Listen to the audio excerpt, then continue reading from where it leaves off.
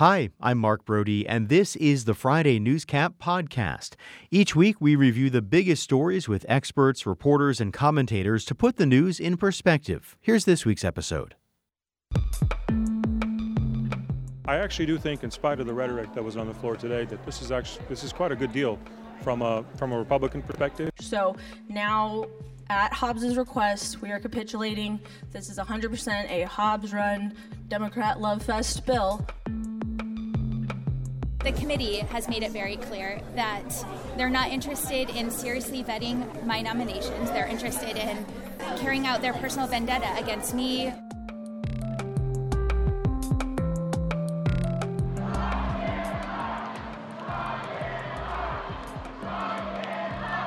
Trump pleaded not guilty to 4 felony charges stemming from his effort to overturn the results of the 2020 election. A majority of people said climate change should be the priority, including a majority of independents. But 3/4 of Republicans said the opposite. This morning, I am joined by Stacy Pearson, Democratic consultant and co-founder of Lumen Strategies, and Paul Bentz, VP of Research and Strategy at GOP consulting firm HighGround. Thanks to you both for being here. Hey. Good morning. All right, so we have to begin with the legislature because the session officially ended this week, the longest session ever. Is that right? It was a record? That's right. Wow. Okay. So lawmakers finally declared sine die, and it was an interesting session, right? Because this was the first time in a very long time we had divided government, and a lot of things sort of played out because of that. So I want to begin with a very open-ended question for you each, and I'll start with you, Stacy. Just what's your biggest takeaway watching this kind of rancorous and then sometimes breakthrough session? Well, I think the governor delivered on the promises she made to voters, which is not let the crazy things through the goalposts that we've seen over the course of the last few years. And she really delivered that. One of the biggest criticisms going into her administration was whether or not she was going to be strong enough to stand up to the Freedom Caucus and the tinfoil hat wearers and the wackos. And indeed she was, with not just a record-breaking number of vetoes, but this strong message back to the divided government that she's not going to stand for nonsense. Mm-hmm. All right, Paul? Well, I think for the first time in quite a while, we saw a significant amount of compromise. We saw folks come together and actually negotiate. Some of those negotiations were more public than others, and I don't think everybody got exactly what they wanted. But we did see several things get done, like the budget was done in fairly quick time. We also saw finally Proposition 400's extension was done. But one thing that I do also think it noticed is the exposure of the split within the Republican Party, the fact that there is a significant portion of that Freedom Caucus that really does not have a desire to negotiate, to govern, to have anything besides their purity test on these particular topics. Proposition 400 is a great example. It's a transportation plan. It's been in place for 40 years. It is why we are not like California, why we're not facing gridlock and congestion. It's incredibly popular, but there's just a certain portion of it that just can't come around to it. That's one of the biggest takeaways that I saw. That's really interesting. Stacey, what do you make of that, like this split that we did see play out in the Republican ranks? And did Democrats take advantage of that? I think Democrats will be taking advantage of that, particularly in this next cycle with such close margins. I mean, we've got 1-seat advantages in both the House and the Senate. I think this is an opportunity for Democrats to pick up seats and say, look, we need functional government. And the actual business of governing is not the same as activism. And you can be a Freedom Caucus tinfoil hat wearing activist all day long, but when it comes to getting to the Capitol, work needs to get done. Mm-hmm. Paul, what do you make of that on the other side of it, right? Like, so Stacey's big takeaway was that the governor did what she said she would do. She had a record number, I think it was 143 vetoes in the end, right? Right. And blocked a lot of the things that she said she would block. But what about the Democratic agenda? Did it go anywhere? Well, I mean, there's a couple of things that did definitely proceed, but at the same time, she came out of the gate with her State of the State saying she was going to do something about the ESAs. Something wasn't really done on that. She was very strong on water, and we haven't seen as much activity on that. At the same time, some of these negotiations and compromises that she made has earned her the ire of her side of the aisle. We see the more progressive Democrats coming out and being criticized. We saw in that audio clip, the love fest that we're supposed to have. I mean, there's challenges on the Democratic side as well. I think the governor has done a really good job. getting Proposition 400 passed was very good because it's incredibly popular. Her actions on water would be incredibly popular. There is a strong desire among the electorate. Water is a top issue facing the state, has risen every single year, particularly when we talk about groundwater in rural areas where it's unregulated. Attorney General Mays has done a really good job pointing out what has been going on in rural Arizona, particularly among the Saudis and their pumping of water for alfalfa. But the Saudis aren't the only group. It's a much bigger problem that unregulated groundwater can be pumped out. That is a home run issue for the governor and something that she can really increase her popularity if she addresses. So how, Stacy, then does the Democratic caucus sort of get those issues where they want to go? They're going to have to work with Republicans, right? Because you're still going to be in the minority going forward. Yeah, and that's exactly what they're doing right now, is putting the details, putting the meat on the bones, so to speak, in terms of her strategic plan and how to address water. But I want to flag that we had a previous administration. She inherited from the Ducey administration a denial that we had a water problem. So one of her first actions was just addressing the transparency, that maybe there's not as much under them hills there that as we thought there was. And so to be able to do that without alienating the development community or addressing or costing us economic development has been a very a razor wire, really, that she's been walking on, and she's done an incredible job. It sounds like what you both are talking about here is like actual governing, like doing real things to address real problems. Weird. And I think like we went into this session, lots of people thinking nothing's going to happen. Like you're not going to get anything done here. You have a Democratic governor. You've got a GOP-led legislature. This hasn't happened in forever. No one wants to work with one another. But there were, as you both said, some real moments in which they did. Is that surprising to anyone else? I don't know. No, but at the same time, I don't think anybody really won the day. I think in the long term, that when the governor gets her legs underneath her, she will be able to much more masterfully win this session. I think the budget itself, with its Christmas tree approach, with everybody getting to pick their little projects, I think in the long run, that's not a wise approach. But I think it was a nice thing to settle on. On the other hand, she's also been handing gifts. We've got Republicans in swing districts that are voting no on essential items and coming out on controversial topics. That is foolish for them, recognizing where their electorate is at. And so, the governor said she's going to flip the legislature in 2024. And quite frankly, some of these swing district Republicans are absolutely giving her the opportunity to do that. That's really interesting. Stacey, you think those are going to be opportunities that Democrats can take advantage of? Oh, absolutely. And, not to discuss this water issue, but it's the one issue in Arizona where Republicans and Democrats, and Paul knows this better than I do in polling, but where no one's denying that we might have a problem. Right. I mean, we're fighting about climate change. We're talking. There's still these are such divisive issues, but no one's calling the governor's office saying you're lying to us. There's more. I turned on my tap and it was fine. I mean, it's been a very interesting approach, and hopefully it sticks.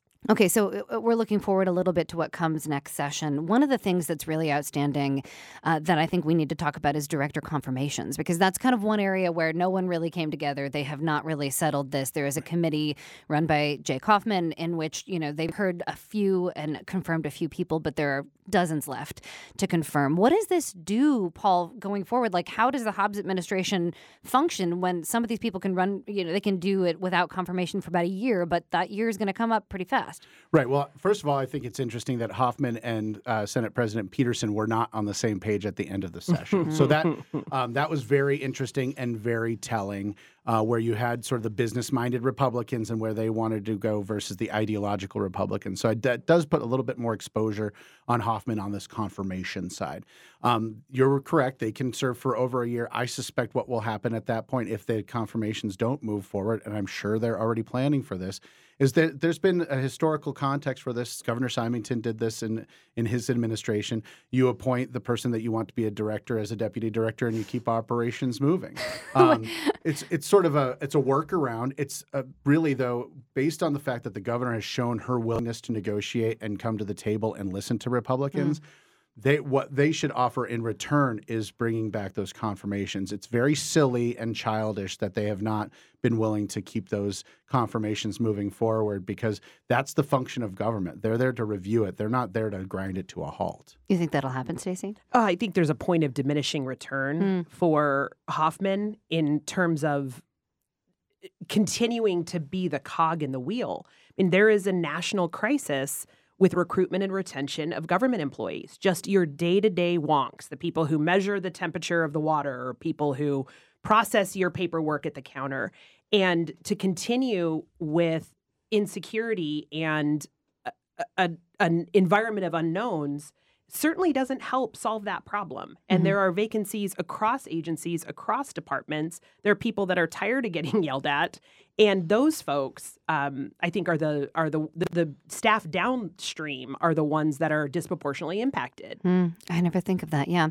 So, okay, last minute or so here in this session, or this segment of the cap here, I want to ask you both for your maybe predictions going forward, because next session might be a little different. It's an election year, right? How does that change things, Paul? Well, I think we're going to see some addressing of maybe some more election issues. I think Republicans will try to push that to the forefront to look at those things. I think it's a foolhardy errand on their part, but I think that try to score some of those political points with their base, I think that's one of the areas that they'll try to focus on next year. Stacy? Yeah, I assume democracy will be front and center. I also think that from the left, we're going to be talking about choice and talking about the environment. We're going to be talking about public safety. We're going to be talking about the issues that people are actually having conversations, housing affordability, that they're actually having conversations at their kitchen table about. I want to dive into this next segment with some new numbers out of the Secretary of State's office this week, showing that independents are once again the largest group of registered voters in Arizona. This is 1.45 million Arizonans now. They're now slightly edging out even Republicans. This has happened before, I know, but I want to begin this bit of the conversation with a little bit of a definition, because I think people get this confused. Paul, I know you've done a lot of polling on this. First, what do we mean by independent voters? Is this unaffiliated voters? Is this swing voters? Is this moderate? What does it mean? So what it actually means is those who choose to not be of a party, particularly not to be of the Republican Party or Democratic Party, but also Libertarian and any other of the small parties. Really, quite frankly, they're registered according to the Secretary of State as other. So they would call them unaffiliated or independent with a small I. There is no such thing as an independent party. And people say, well, why don't they form an independent party? The whole reason that they are an independent is because they don't want to do that. So it sort of defeats the purpose of it. But yeah, you're correct that unaffiliated voters or independents are now the largest registered group in the state. This happened prior to 2016. For about 2 years prior, they were the largest group in the state. And then with that presidential preference election and the revelation that race you cannot vote in unless you are of a party, made a significant group of people change their registration. And so we saw this period of time for the last 5 years or so where that was more that people chose to be of those parties. But this is back to our default. This is what I expect is, barring a registration effort pushed by Republicans or pushed by Democrats, most of our new voters, particularly young voters, choose to be an independent instead of choosing to identify with a party. And then that likely changes as the election gets closer and people realize they can't vote in that primary otherwise? So one thing to be clear to the audience is that as an independent, you can vote in regular primary elections for governor, for Senate, for those races. The only one you can't vote in is the presidential preference election. But you do have to select a ballot, and that's that significant barrier to participation. Independents underperform in our primaries because they aren't treated the same. And in fact, independent candidates are overwhelmingly not treated the same in our election system as well. You have to be sent, if you're a Republican or a Democrat, you get sent the ballot of your choice, and then you've picked that. If you're an independent, you get sent a postcard that says, what ballot do you want? And you can't choose to vote in one race for the Republican primary and then another race for the Democratic primary. Like, say, you can't vote for Republican and Republican governor and then Democratic Secretary of State race. You're basically forced to shop out of one aisle. Yeah, which really changes things. Okay, so Stacy, then, in your experience working on the Democratic side, how often can you pull those independents over, and what kind of issues are you looking at to do that? It's the only way Democrats have won in Arizona is by pulling moderate Republicans and independents over.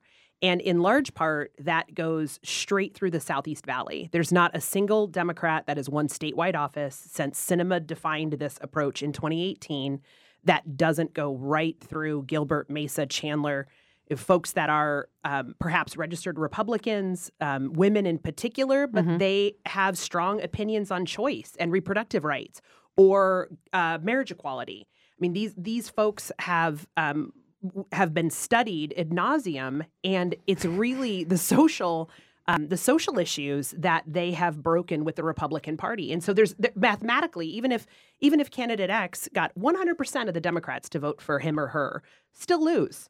Mathematically in Arizona, you have to get the independents and the moderate Republicans moved over. You have to, especially now if they're the biggest group. It's going to change the game. Paul, No single group can win statewide office without appealing to independent voters. There's other issues. Stacy hit on several of them. Reproductive rights is certainly one of them. And large portions of the independent electorate also do not believe that the election was stolen, do not want to take away our right to an early vote. There's other issues that Republicans continue to harp on that they're on the wrong side of. And so we see that where they take these ideological stands and they're not thinking about those independent voters. The swing districts and along the sort of the 101 corridor, I would add to Stacy's list of, when you come down in sort of that Scottsdale, Phoenix, Arcadia area, there's a lot of independents in that area too. High wage, high income, high education attainment that like to pick and choose. They pick different candidates for different issues. They've been a key for Sinema to win, for Mark Kelly to win, for Joe Biden to win, because quite frankly, Republicans have shown very little interest in appealing to those audiences. That's really interesting. So, Stacy, I have to ask then, has Donald Trump completely changed the game there? I mean, in terms of just splitting the Republican Party into like a Trump loyalist base and then everybody else? Well, we saw it first in 2016, right, where we had to find, and in full disclosure, I worked on the Penn Zone campaign in 16, but we had to find a Trump-McCain anti-Arpaio voter, which I was told by multiple national groups that I was insane. But we knew that there was an opportunity there. And so it really hasn't changed the game as much as it's clarified who is maneuverable and what Arizona Republicans really are, which are not the extremists. I think that's one of the biggest takeaways is that Arizona, being the last state in the lower 48 to join the union, has been defiant and independent and libertarian and, get out of my bedroom and keep your government off my property group of people since the beginning of time. So it makes sense that we are leading in independent voters. Yeah. The other thing to point out, though, similarly, it does apply to Democrats as well. We are not, Nancy Pelosi, Chuck Schumer Democrats here. You look at people like Penn Zone, you look at people like Sinema when she ran, or Mark Kelly, who ran as, a more populist, more of a centrist, more of a Arizonan. Kirsten Sinema's talked a lot about that during her race. Katie Hobbs did a very good job of this as well, appealing to that audience, less about sort of the far left issues, but more about governing, more about practical approach. It's been the playbook that Democrats have used very effectively. Meanwhile, Republicans are going and having rallies out in the far flanks where they already are winning. They're winning these audiences in, Mojave County and in rural Arizona and the White Mountains 80-20, and they're going to go try to get those to 85-15. There's just not margins there. They're not fighting for these audiences in these swing areas where there are persuadables.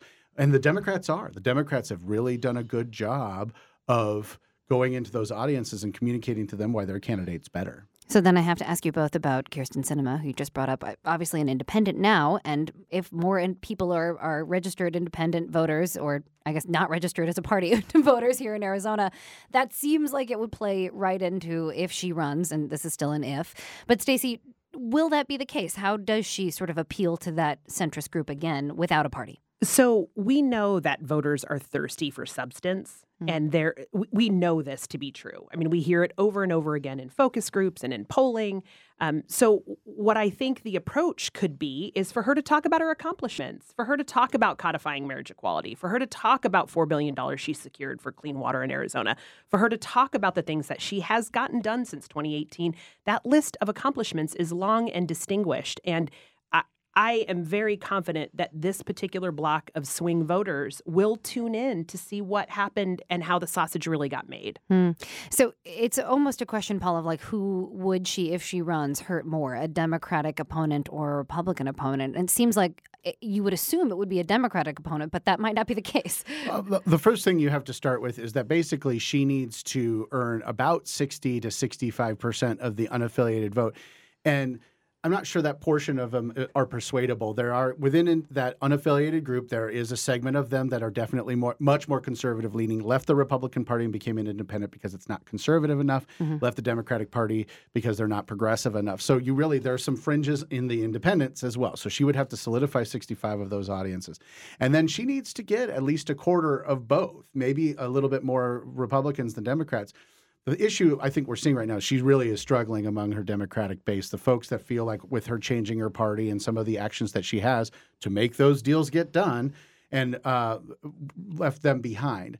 She has a significant number of accomplishments that she could point to. Basically, a significant portion of the Biden agenda doesn't happen without her helping make that happen. But she's going to need a lot of money to say that narrative, and then she's got to find a base of support that can go out and walk with her, knock on doors with her, go to events with her, because that Democratic Precinct Committee group that was with her in 2018 is not with her this time. That's really interesting, right, Stacy? Because, sure, there's the party apparatus, and that matters. But also, Democrats, as Paul's saying, Democrats are very angry with Kyrsten Sinema, it seems.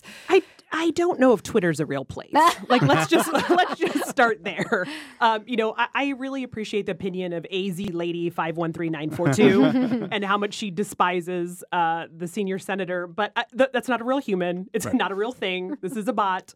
And I think, look, I've got a jaded perspective. My husband's in law enforcement. I spent a lot of time with cops.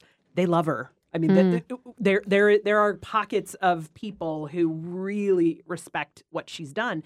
And having talked to a number of women, really in the last few months, in particular, they're just tired of her getting screamed at. And there's something that is gender-based in that. All right, we get it. You're mad. Enough. We're done. I'm done listening to you scream on Twitter or Facebook or whatever it is. So I really think those numbers, and we've seen her numbers improve with Democrats since she left the party. And to Paul's point, those are people who are also frustrated with the two-party system and just tired of the quagmire. That's really interesting. Okay, last 30 seconds, Paul. What's your prediction? Is she going to run? That's the $1 million question. Yes. Right? I certainly think she's done a lot of the work that you would expect for somebody who's going to run. I would encourage her to run. We need more independent candidates in the state of Arizona. I think that's an incredibly important part of the dialogue, but she faces really difficult odds. I mean, her signature requirements alone will be 6 times higher than any of her Republican or Democratic counterparts. 6 times higher. All right, we'll leave it there. Paul Bentz, VP of Research and Strategy at GOP consulting firm HighGround. Stacy Pearson, Democratic consultant and co-founder of Lumen Strategies. Thanks you both for being here. Appreciate it. Thank you. You've been listening to the Friday Newscap from KJZZ's The Show. It's an original podcast recapping the week's biggest stories with experts, commentators, and reporters. You can get the full show podcast at podcast.kjzz.org. I'm Mark Brody. Thanks for listening.